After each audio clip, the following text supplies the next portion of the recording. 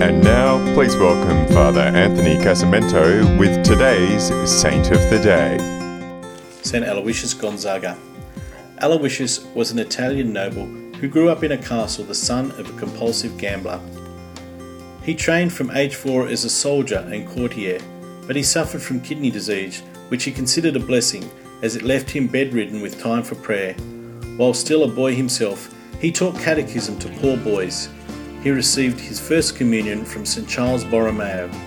At age 18, Aloysius signed away his legal claim to his family's lands and title to his brother and became a Jesuit novice.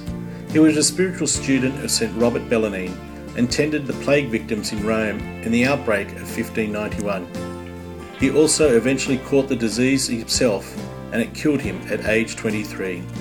He was beatified by Pope Gregory XV in 1621 and canonised by Pope Benedict XIII on the 31st of December 1726. I'm Father Anthony, and that was Saint of the Day. For more episodes, go to cradio.org.au.